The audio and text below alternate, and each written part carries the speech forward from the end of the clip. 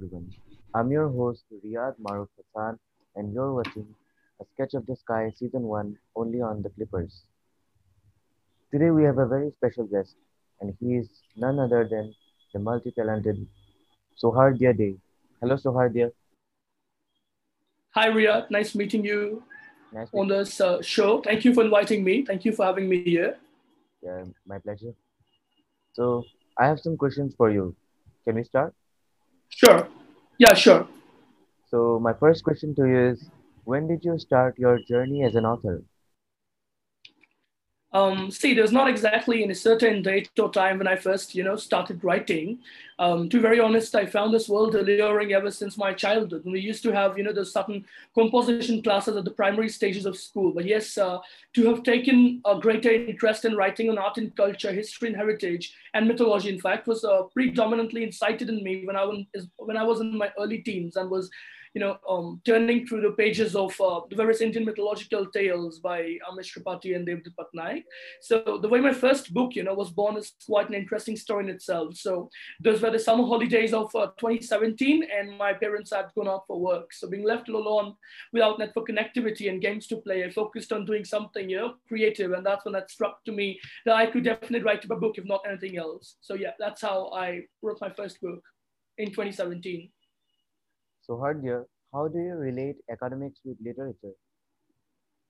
See, academic writing is a very important part in literature. Now, since you are a writer yourself, as I read about you, you must know that in literature there's this part called non-fiction writing, or what we call as academic writing or referencing writing. So in that part, you need to understand the various academic portions that exist in writing, the various opinions and the views and the dissertations of various scholars who have, since ages worked on your topic before you, or maybe people who have been opining through various articles on your topic. So I write academic articles as part of my columns for the Sunday Guardian.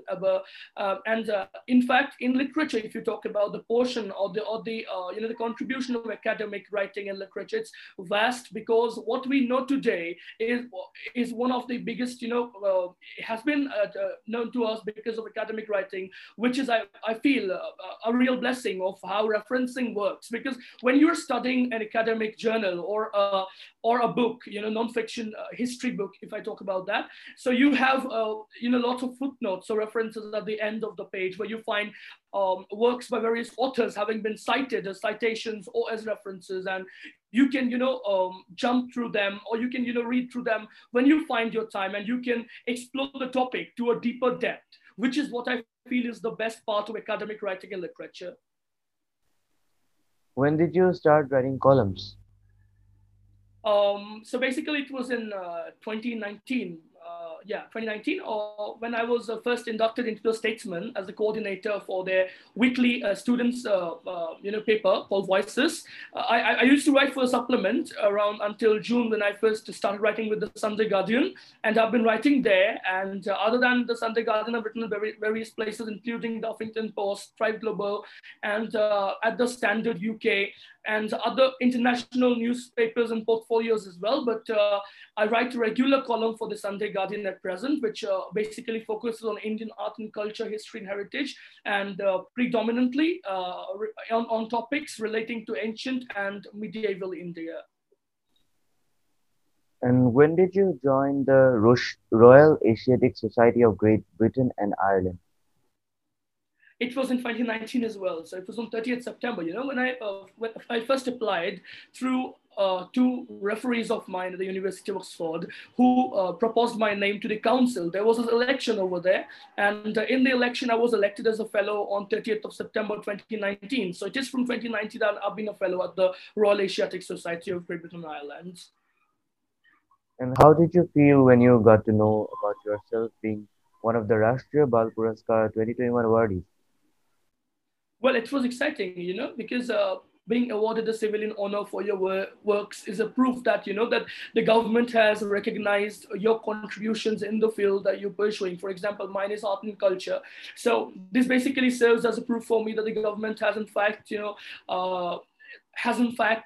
recognized what I've done in the field of art and culture, and that they're recognizing me for this purpose, and that they are encouraging me to propel myself further in the upcoming days. So yes, rather than being excited, I focused on developing myself, improving my skills ever since I got to know about the award. And especially, as a part of the award came the interaction with the Honorable Prime Minister Shri Narendra Modi sir, and which was in fact motivating, since he talked to us about the various aspects of life and how you should deal with recognition, and how you should never let recognition turn you into a boisterous individual. Rather, stay humble at all times and continue to uphill your own self to propel yourself, as I said earlier, further.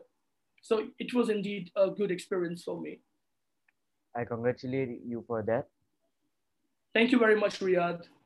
Why do we need historical fiction as a genre in English literature in the 21st century?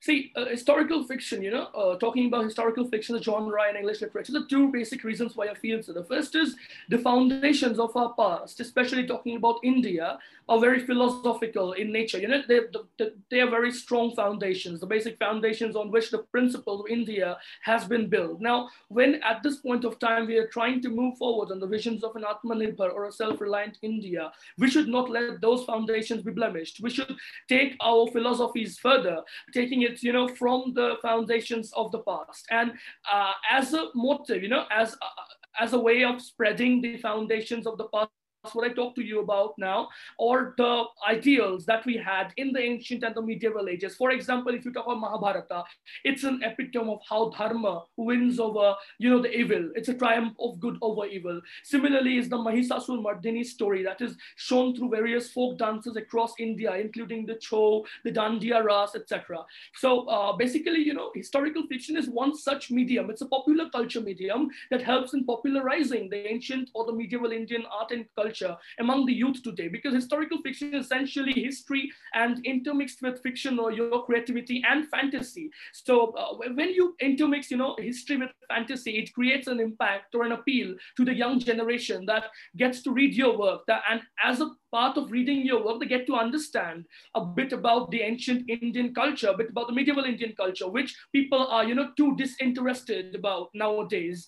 So, which is why I feel I write in the historical fiction genre, and in the 21st century would like to see historical fiction come up as one of the, biggest emerging genres of the Indian literature, especially talking about when Amish Tripathi records himself to one of the biggest debut authors of all time in Indian and international literature, writing historical and mythical fiction. So, which is a proof, in fact, that people have, in these few years, in the 5 to 6 years, or in the last decade, got to study more about historical fiction, and enticed themselves into watching more of historical fiction films, which is evident from the production of cinemas like Bahubali, Padmavat, and there's this cinema called Bahira Mastani, etc., which are all historical fiction and the blockbusters, in fact, which signified the appeal among historical fiction, among the appeal of historical fiction among the youth of today. So, which is why I feel historical fiction is really important genre in English literature. Thank you, Souhardya, for coming here and thank you. My pleasure indeed. And thank you again for inviting me. Have a nice day. Have a nice